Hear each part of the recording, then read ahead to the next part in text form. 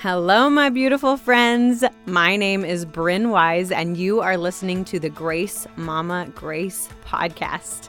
I am a mom who struggles with mom guilt, and I am working tirelessly to overcome it.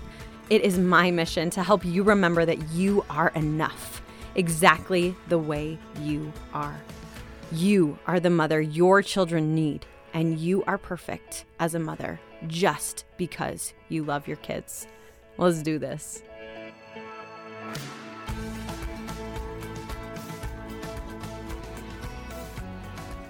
Hello, my gorgeous friends. So excited to be back here with you today. And today, our amazing guest is a mom to 6 kids born within 4 years.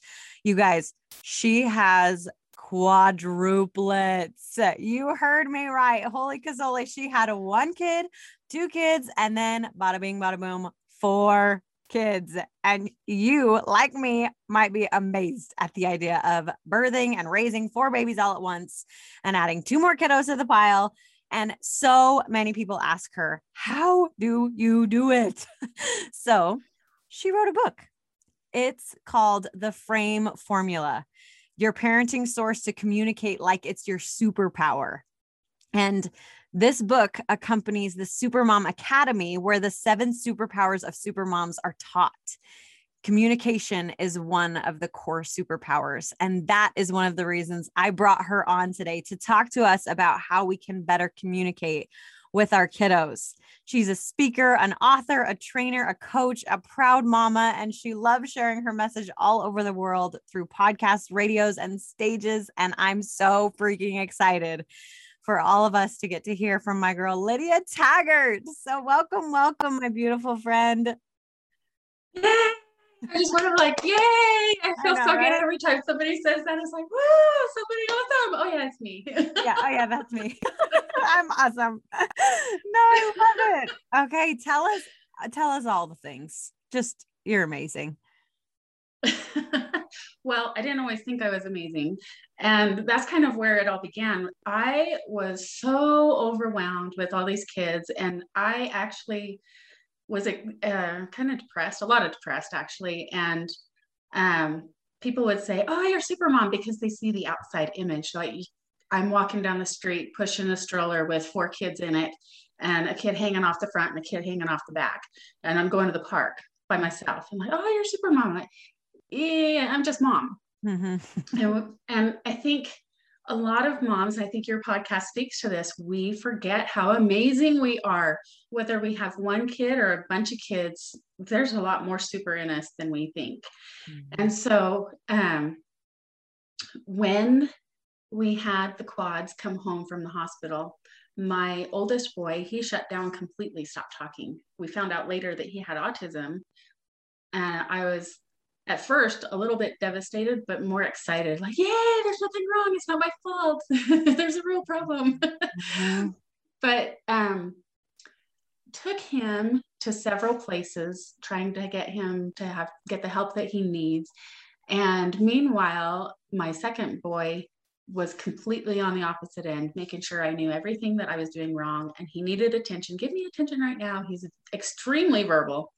And so when we were at the doctors getting my oldest son diagnosed, I said, now find out what's wrong with him, because we got to know what's going on with everybody. Mm-hmm. And they said, oh, he's got ODD, ADD, all these alphabet letters. And they said, but we won't diagnose him with any of that because he's just really smart. And when he says you're stupid, yeah, you are. Oh, okay, great. So that didn't help my super mom thing very much, right? No way. But the last place I took my oldest son to, I was trying to find out what's going on with him. And the psychiatrist, I can't remember what, but the doctor says, now, wait a minute. Did you say, and I'm talking like this really fast, trying to get everything out right. And he says, did you say that you have quadruplets? And I was like, yes, we covered that. And Keep up here. Come on now. And he says, well, there's your problem. I'm like, well, if that's the problem, what do we do? Right? Yeah, Because I can't do anything to change we're that. not giving them back. And he said, you're the mom. You know better than anybody else what your kid needs because you're the mom. And that hit me so hard. I'm like, I'm the mom. And before that moment, I had been so depressed, like, these aren't even my kids. I need so much help. They're the whole neighborhoods. I'm not even the mom. Why are they calling me super mom? Bleh, ugly stuff. And when he said, but you're the mom, it hit me. I was like, I am the mom. I'm the one here at the doctor's office. I'm the one responsible, whether or not somebody's helping me change a diaper or whatever. I'm the one that they came to as the mom. And so I was like, well, I need a miracle. I believe in miracles because obviously I have quadruplets and miracles happen. Mm-hmm. No question. Miracles happen. So I went to prayer and I was like, okay, God, you gave me all these kids. You want me to do something like be a mom here. So you better tell me what to do. And I got a miracle. My son started talking after we figured this out, and this is a miracle. So thing about miracles is anybody can explain a miracle away as a coincidence or science or whatever, but I believe miracles are from God, and he follows the rules too. And really they're miracles because we don't understand how the laws of the universe work. And once we figure out how something works, then it makes sense scientifically or logically. And then people stop calling it a miracle. But it's still a miracle. Just because we understand it doesn't mean that there's not a hand of God in it. Mm-hmm. And so that's what the Frank formula is.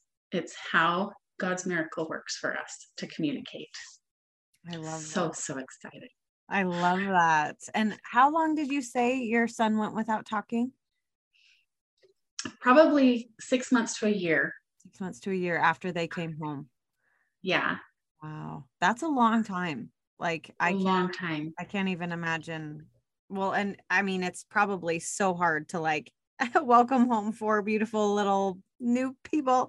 And that first year is so hard with one. I can't imagine how it is with 4. And then to add on this hardship with your oldest, the one who made you a mom first, not talking to you, right? Yes. And I can't even imagine the like, just putting myself in your shoes, like I can't even imagine the heartbreak that I would feel having my oldest son go through that and just feeling so powerless to do anything to help him. So I'm sure hearing that, like, no, I'm the mom, and like just stepping into that light of I am the mom. I love that. I love that. So yes. And he wouldn't say anything. He would meow. I said, okay, I'm going to take him to the grocery store because our pediatrician said, well, you just need to spend more time with him. Good luck with that. Right. Mm-hmm. And so I took him alone, just him and I, to the store.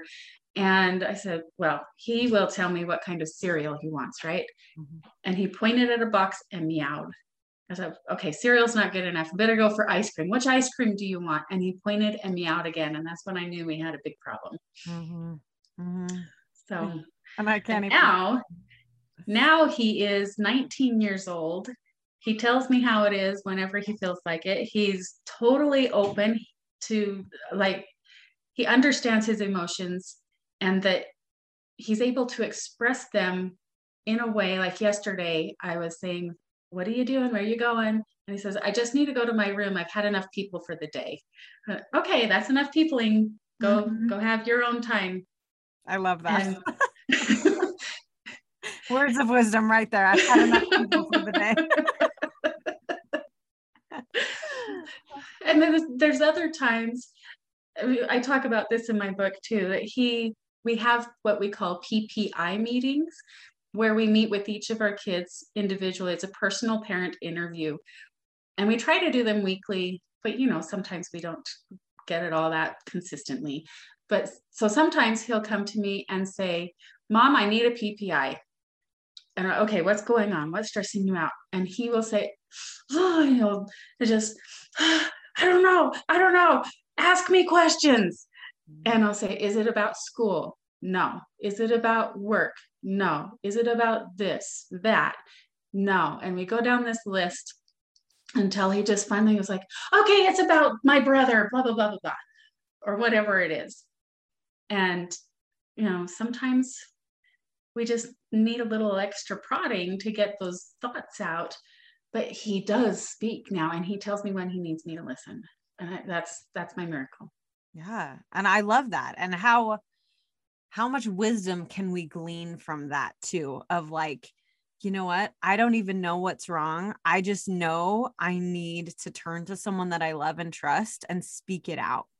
And I need you to ask me questions so that I can really truly identify it for myself. Because 99.999% of the time it was the straw that broke the camel's back. Right.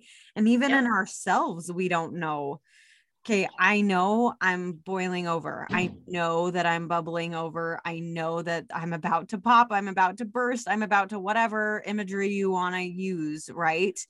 But I don't even know what the real root of the problem is. And until I dig in and talk to someone I love and that person asks me questions, okay, now I'm really able to get to that root in myself and other people. And so that is beautiful. Like so much wisdom, even for us in that. And so the root of the problem is where the frame formula was born. It's based on the hierarchy of needs for Maslow's hierarchy of needs. I love that. And I realized I wanted Stephen to talk. And that is up and accomplishing. Reaching out and speaking to someone is an accomplishment that you get when you feel like you belong. But he didn't feel like he belonged. He was totally lost. So how can I help him feel like he belongs? What's missing under that level of structure and support for the belonging piece? And even below that level, he was completely unsafe. He felt like he was not safe at all because he was going from place to place. We had so many people helping. He never knew where he was going to be or if he was going to eat that day or what it was going to be. And I knew that he was always going to be fed and taken care of. I knew that he was totally safe and good. And I trusted the people that we were having help us and everything. But in his little 3-4-year-old mind, he didn't. He's like, I'm not with Mom. I don't know where I'm going. I don't know who you are. What's going on? And he would get weird food. And before that, we didn't know he was autistic. So food is a thing for him.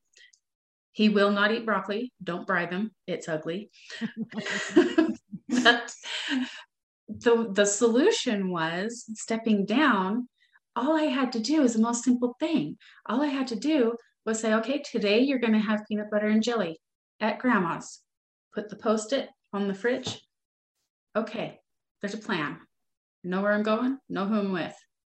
Tomorrow, you're going to Aunt Lacey's or whoever's. She's going to feed you spaghetti. Okay, good to know. And that solved it. That's all he needed to feel safe enough to start opening up. And there's more pieces in the frame formula that's in the book, but that's basically where it all started, just chunking down to find out what that one thing is to support the next level.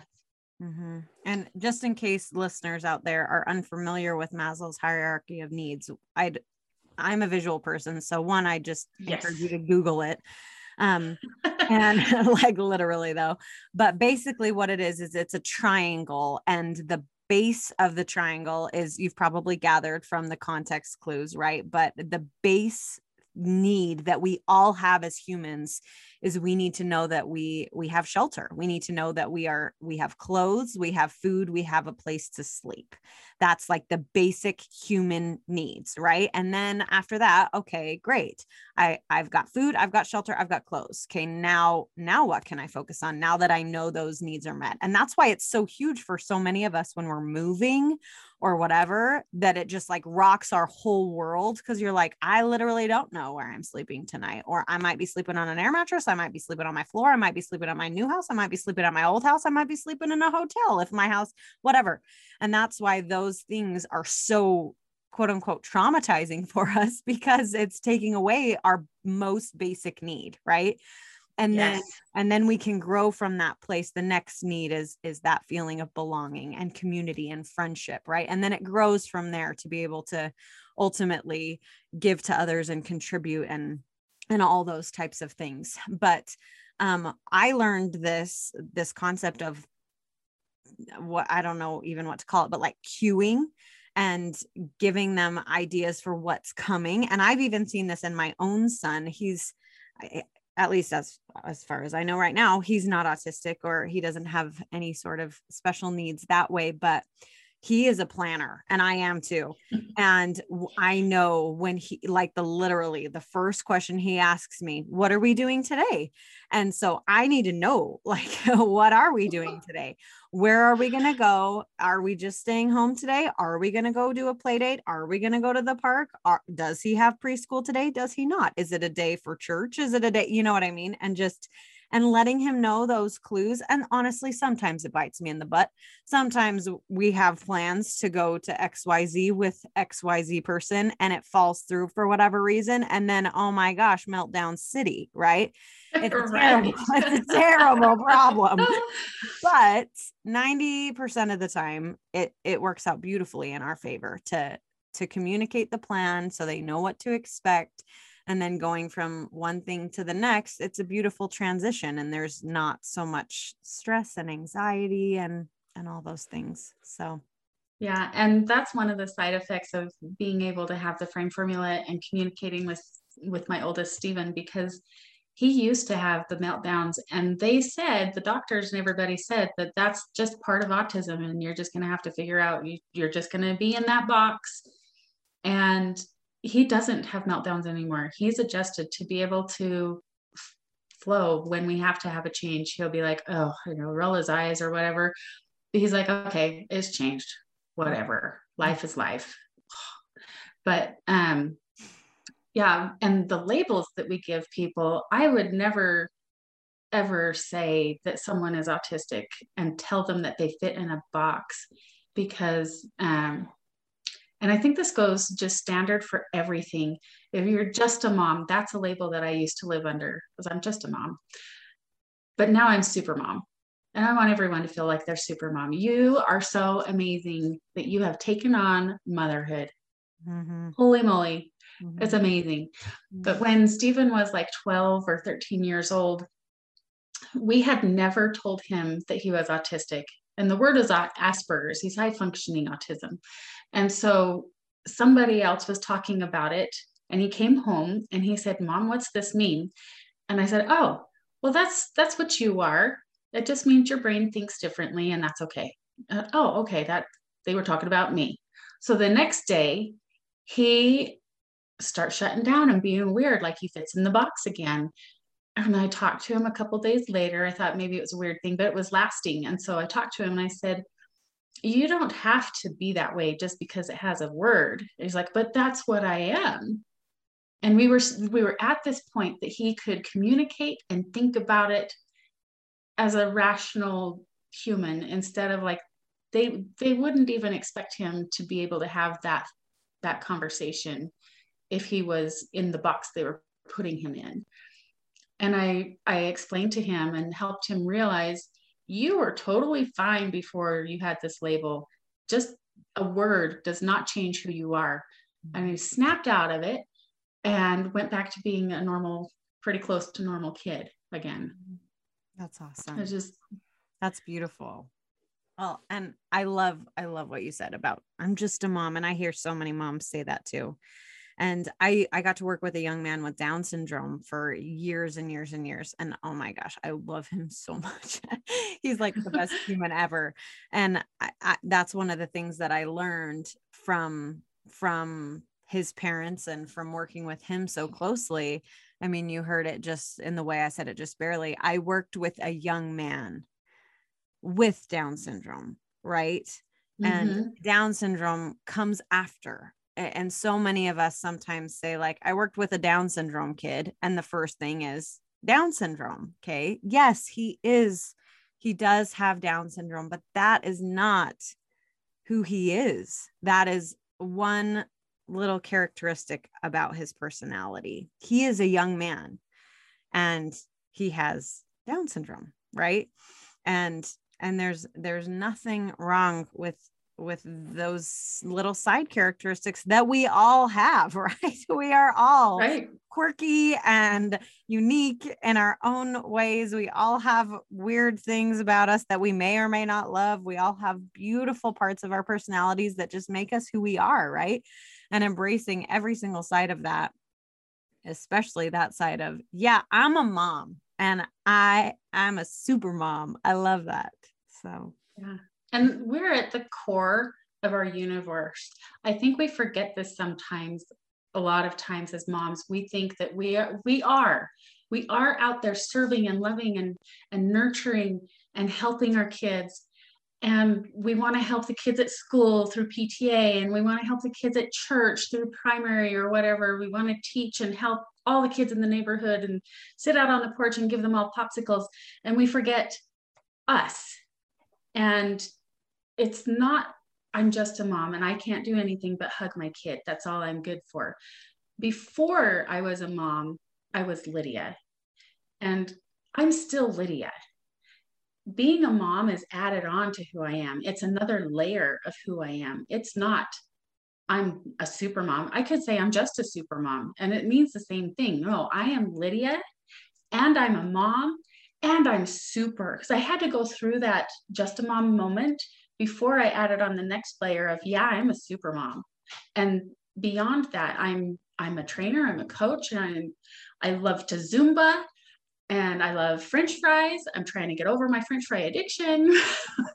There's all these parts layered on to who I am. But from the very, very beginning, as a child of God, born as a baby, I have a name and I have a spirit. I am Lydia.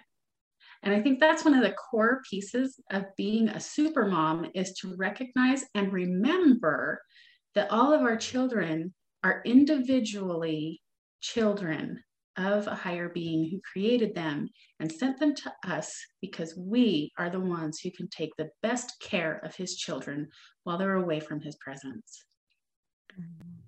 Every single one of them has something special about them, regardless of what labels we put on them, regardless of what labels we put on ourselves.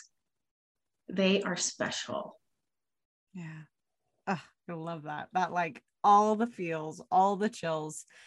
One of my favorite quotes I've ever heard is just very simple, but God made me and God does not make mistakes. And I love that. And it has resonated so deep and so hard ever since I first heard that. And I think the same thing is true. I know the same thing is true of our beautiful kids.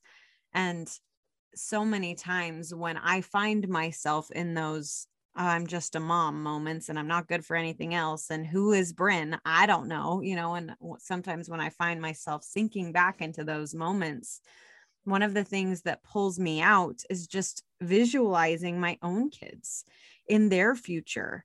And when they're in those, when they become parents themselves, when they become mom and dad and all those things, do I want that for them? Do I want them to be just a mom? Do I want them to lose themselves and feel those feelings of just loneliness and isolation? And I'm not good for anything besides putting Band-Aids on knees and giving kisses and getting the 400th snack for the day, right? Like I have no other purpose in my life, right? And I don't want that for them either.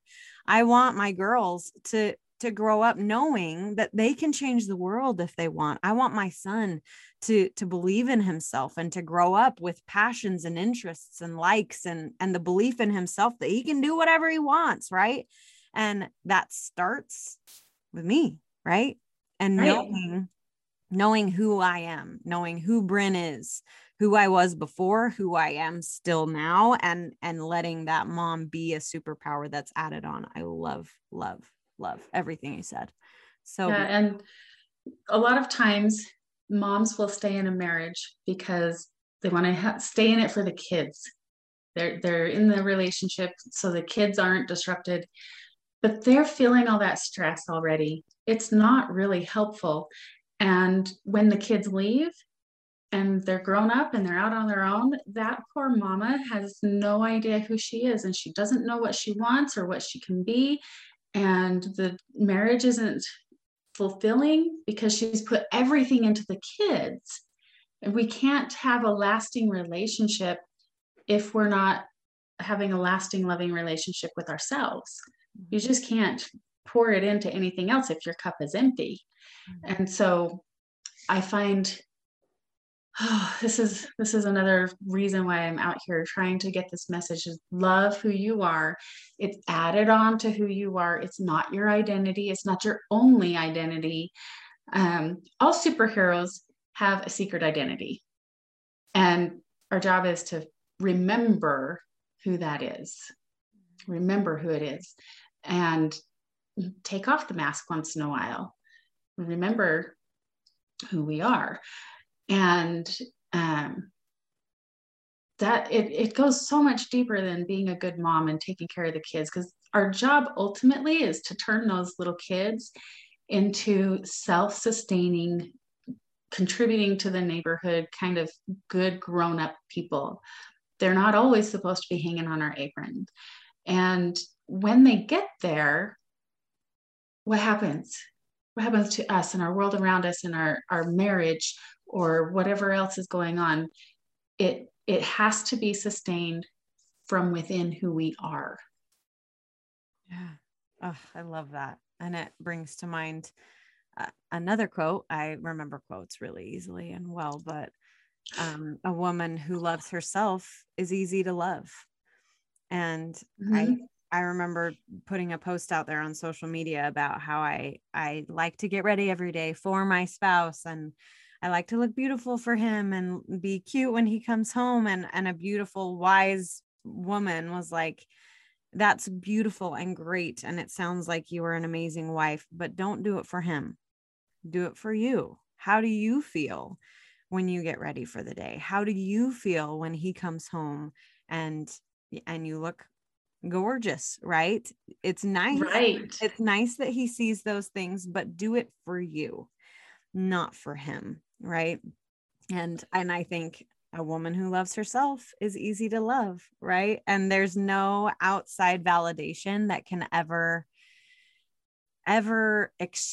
I don't know what the right word is, but nothing can ever fill that void. If we don't love ourselves, no one else can give that to us besides the Savior, right? He can heal our brokenness.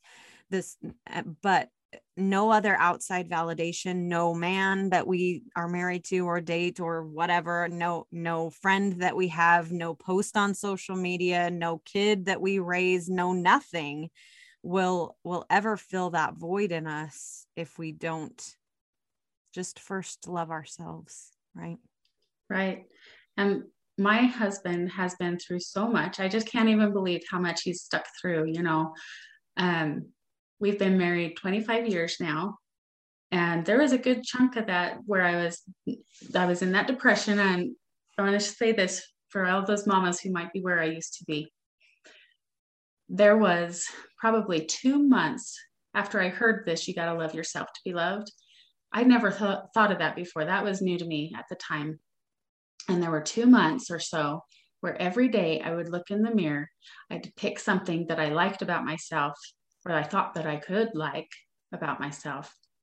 And I chose to say, I have beautiful eyes. And at the time, I didn't believe it. I was like, there's nothing good about me. I don't even know. My pinky toes are ugly too.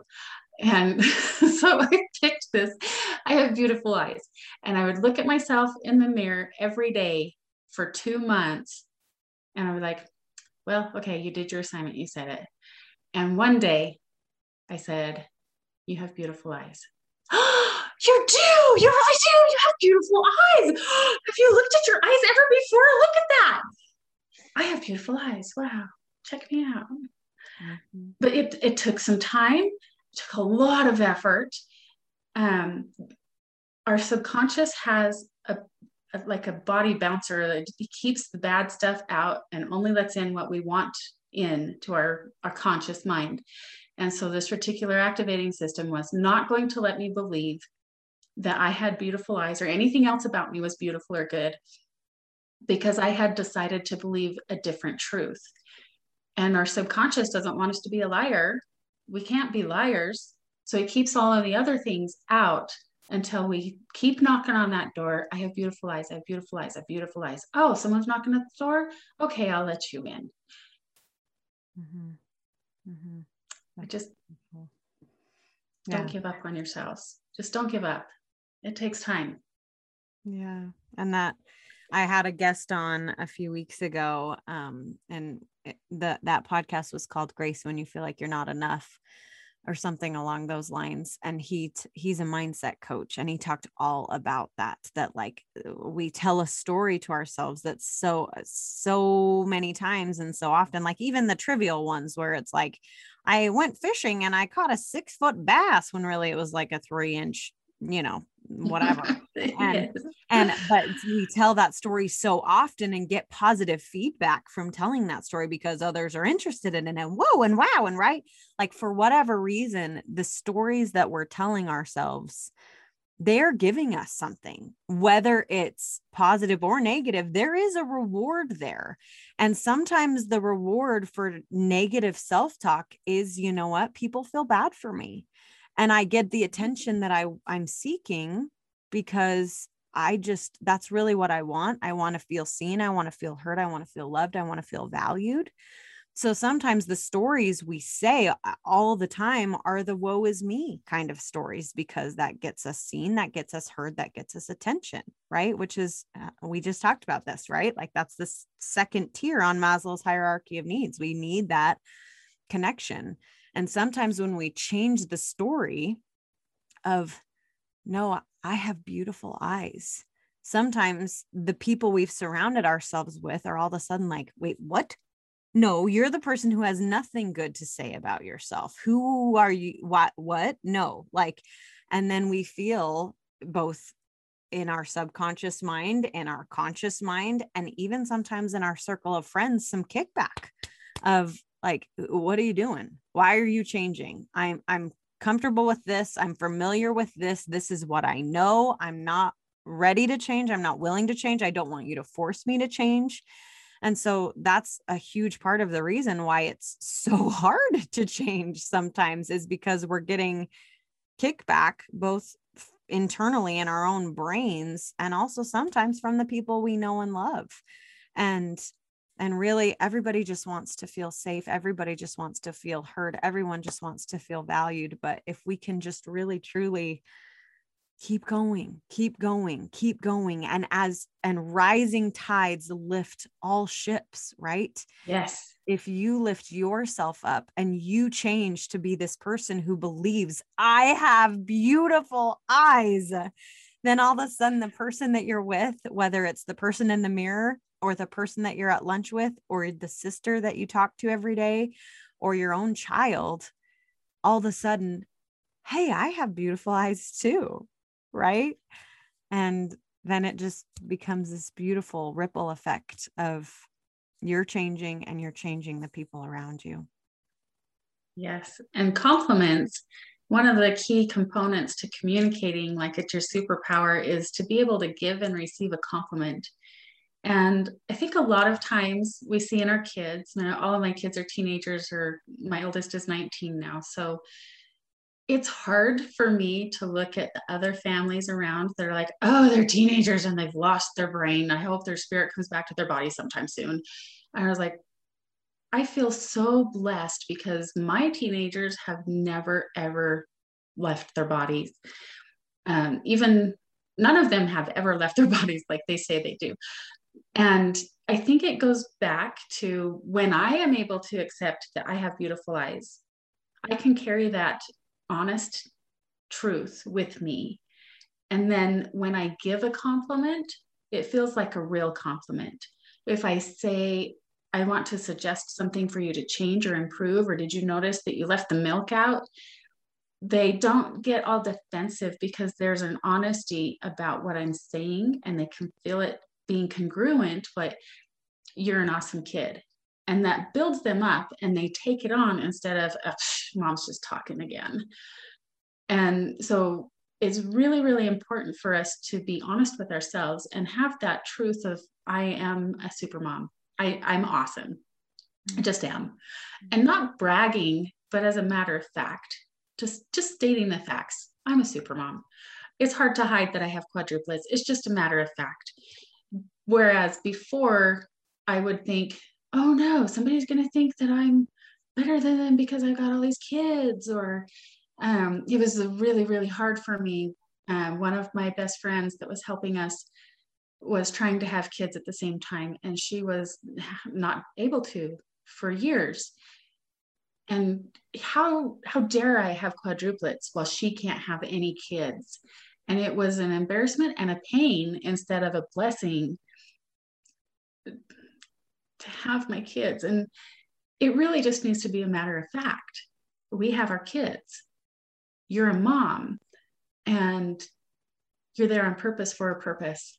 And that's just awesome. And so when we can say it as a matter of fact, I have beautiful eyes, and you look great today. Tell our kids, you look great today. Oh, okay, thanks. Mom says I look great today, instead of mom's trying to tell me something again. It allows other people to accept what we say when we believe positive things about ourselves. Oh, amen. Amen. And I just want to reiterate too, the label thing you were saying earlier about the autism label on your son, right? And I feel like I don't have teenagers myself. Obviously, my oldest is 4, but I've worked with teenagers for years in my church.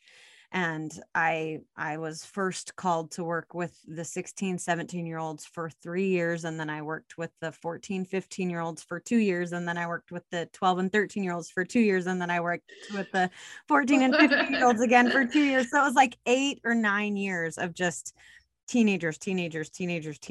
And I really, truly believe that it's exactly like you were saying, when you put the label of a teenager on them, they rise to that level. When you just treat them like a teenager, right? They rise to that level because you don't expect them to be anything greater than just a teenager, right? But when you embrace them as humans who are beautiful and who are learning and who are growing and who are adapting and who are changing and who are confused and who just want love and validation and to be seen and to be heard, right? Like how many times have we said that, right? When you see them, they are still that 3-year-old. They are still that 4-year-old. They are still that 9-year-old. They're going to be that 30-year-old one day. It's just a phase, right? And when you can just still see them and hear them and love them and validate them, whether they're 4 or 14 or 24 or 40, right? Like we all have the same needs. And not putting that label on them, and honestly, not putting that label, just like you just said, on yourself of, okay, now I'm a mom of teenagers, so now I need to hate my child. Now I need to just wait a couple years and just grit my teeth and bear it, right? Like, no, like just love them like you always have, right? And and maybe I'm like putting my foot in my mouth because I don't have teenagers, and maybe people listening to this are like, well, you don't even know, like, you don't know what it's going to be like to have a teenager. Just wait. Right. But that's my personal opinion and because I love working with the youth. And I just really feel like whatever pedestal you put people on, whether you put them on a downward pedestal or you rise them up, they will rise to the level and the expectation that you set for them, whether it's your spouse, yourself, or your kids. If you tell them they suck, guess what? They'll suck. If you tell them they're awesome, guess what? They'll be awesome. Exactly right. Because we don't want to be liars. Our subconscious is set up to be honest with ourselves. And whatever we say, whatever story we're telling, our subconscious is going to find evidence to support that. And it's funny because when the kids were like 3 or 4 years old, 5 years old, they're all like 3, 4, 5 years old, and they're running all over and they're all crazy. And I'm like, oh, I can't keep track. And oh, they're so fast. And some people would say, oh, just wait till they're teenagers. Like, is that supposed to mean something? Is that supposed to make it easier for me? Like, oh, at least they're little and they're not as bad as they're going to be. And people would ask now, has it gotten easier? And they ask at every stage, has it gotten easier? No, it's just different. Mm-hmm. I don't have to change their diapers anymore. I don't have to hold the bottle for them anymore. But then they start running and I have to catch them. And then they get beyond that stage and they're walking and they'll stay close. When I say, don't run in the street, I know they won't run in the street, but they're doing other things that are hard. And it's just the next level. Everything that we go through prepares us for what's next. And if we're regretting the future or we're resenting the past, we're never going to be able to enjoy the present. And that's why I miss so much. I feel like I've missed a lot of time with my kids when they're growing up, and they grow up so fast. They say they grow up fast. They really do. They really, really do. And we just go along in the day and, okay, this is what we're doing. And then like the other day, it just hit me. My second son, he's 18 and he just started his mission, and he's going to be leaving the home to go do his mission for our church. And in like 3 or 4 weeks, I'm like, he's going to be gone. He's going to be gone. And did I teach him how to do his laundry right? Did I teach him how to feed himself? Did I teach him any number of things? Maybe not. The other day he came down, he said, Mom, I need a lesson on how to iron. Oh, we just wear t-shirts most of the time. You're going to be on a mission. You need to know how to iron a shirt. Okay, let's do that. There are things that we miss, but the most important things, did I teach him how to love who he is? Did I teach him how to have a conversation with a person? Did I teach him how to find a real answer and know how to recognize truth? Did I teach him how to love the Savior? The other day, I was having a rough day, and he came downstairs and he says, so Mom, how's it going? And I was kind of like, fine, I'm fine. He's like, oh, well, and it was revolving around me not having enough sleep. We all need a nap and a snack. We just do. And I hadn't had enough sleep that day. And so I kind of snapped at him and I raised my voice. And he says, gee, Mom, I'm sorry you're having such a rough day. I'm like, he's counseling me. Sorry, I'm having a rough day. Where has he heard that before? Oh, from Mom. Check that off the to-do list. He's okay with adversity and people around him being crunchy. He can handle it. Mm-hmm. Then he says, Mom, have you been studying the scriptures? Maybe you need to increase your personal scripture study. Well, since you're preparing for a mission, you're doing that like 24 hours a day, except for this 1 minute that you're counseling me to do it. Yes, of course, that's true. We could always use more connection with God, and Heavenly Father can bless us so much more when we're actually doing the outreach, trying to get closer to Him. And am I big enough to say yes to my kid? Thank you for helping me get through this rough day. And I think, gratitude, a lot of parents would be like, oh, my kid's trying to tell me what to do. I'm the mom, but I'm not the mom in that moment. We are equally children of God. I'm here to help him, and he's here to help me. Mm-hmm. That's just what it is. I love that. Oh, so much yes to that too. And I've shared this previously, but there's been moments where I've told, my son's only 4 right now, but being my oldest, I rely on him for a lot of things. Right. And I've told him, like, dude, I want to be a nice mom. So will you help me if sometimes I'm feeling a little grumpy? Will you remind me to be a nice mom? And in the moment, he does. If I'm feeling a little short or a little like, meh, Mom, remember you want to be a nice mom, And I'm like, gotcha. Like, you're right. I'm not. But I really love it because it helps me to see how he's viewing me. And in my head, okay, I'm just trying to get through the moment, right? I'm trying to teach, I'm trying to learn, I'm trying to grow together, whatever. But the way I'm showing up right now in this moment is that I'm just being mean. Okay, so take a deep breath, take a step back. Okay, how can I still have this teaching moment, but show up as a mom who loves, right? And one of my favorite quotes ever that comes to my mind basically daily is, no problem to be solved is ever more important than a person to be loved. Oh, yes. I love that quote too. I love it. And it's so hard to remember in the moment, especially like my daughter, she falls all the time, or she like just makes a stupid choice. And you're like, girlfriend, don't do that. Right. And sometimes it's so easy to just like, don't do that. Don't be an idiot. Right. But instead, what I really need, my first reaction really should be, are you okay? Come here. I love you. I'm so sorry you fell. Right. But sometimes my like knee jerk reaction is like, I don't even feel bad for you because that was stupid. Right. Right. But no problem to be solved is ever more important than that person who just needs to be loved. Right. Yes. Oh, that reminds me of my daughter too. She's so clumsy, and she's the one with glasses, and she's the one who's left-handed, and she's the girl because the other kids are all boys. I've got 5 boys and just one girl. And she's got dyslexia and all this stuff. She's just the one out. And at first I saw her like cringing when she did something silly or stupid.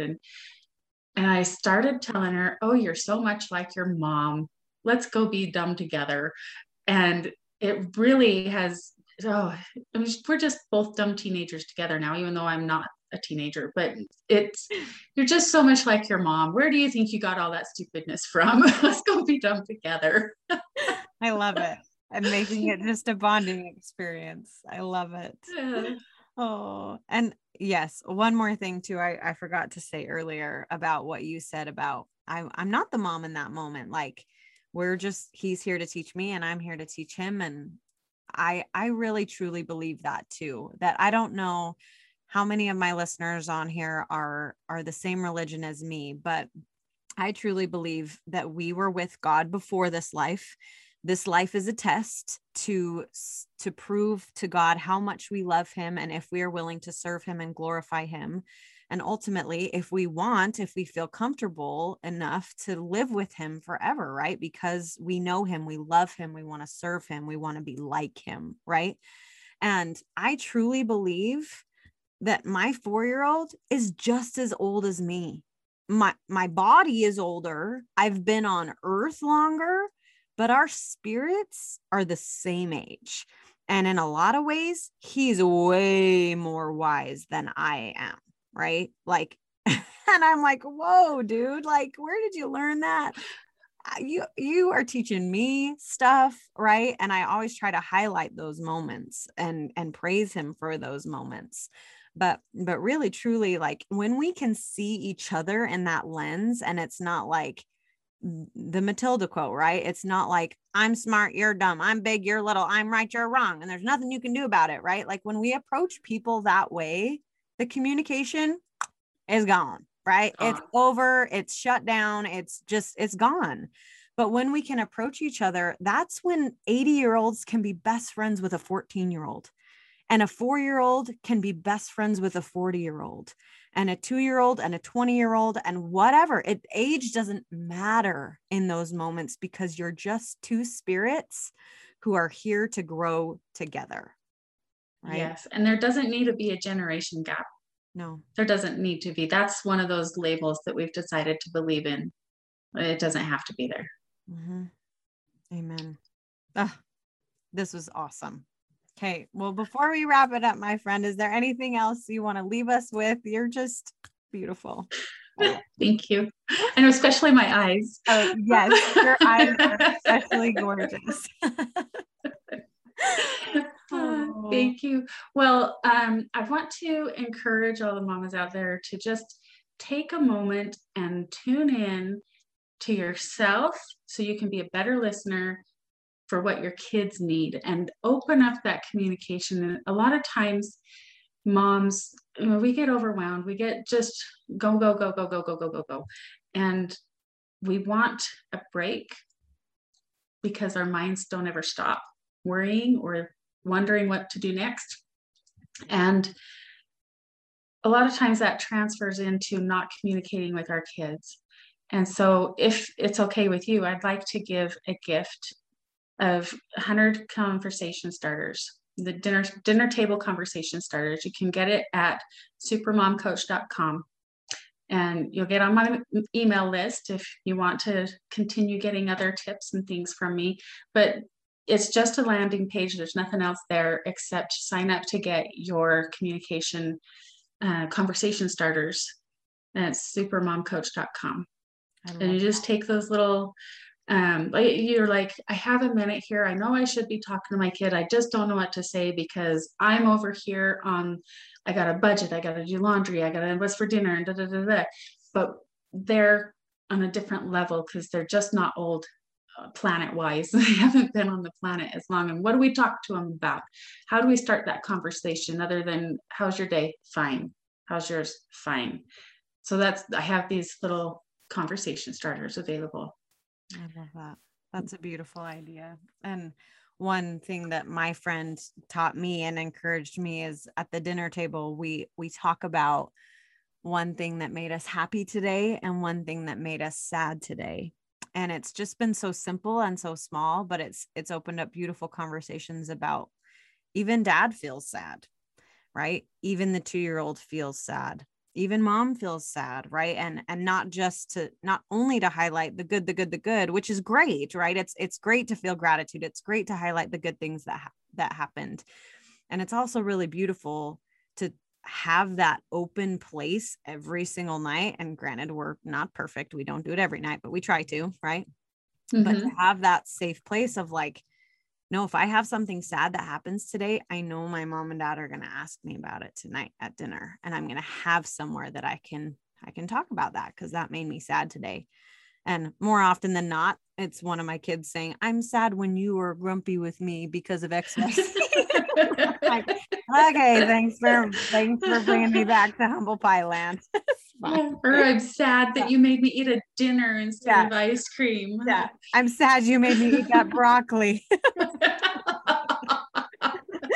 Right, totally that. So sometimes it's not very deep, but I love just opening that up. So anyways, beautiful Lydia, you're amazing. And this was amazing. And for all our listeners out there, thank you for tuning in. And I hope this was as good for you as it was for me. So, okay. Thank you so much. Yeah, of course. I'll see all you next week.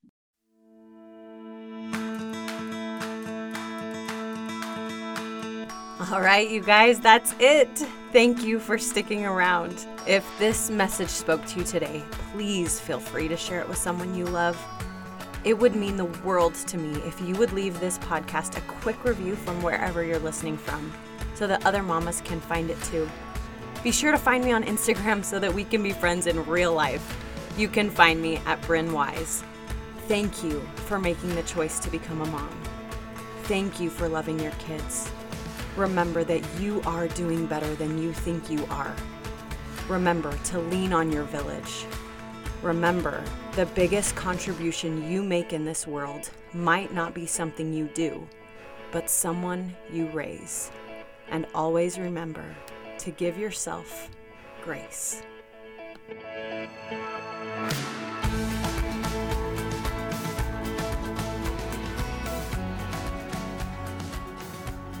This was written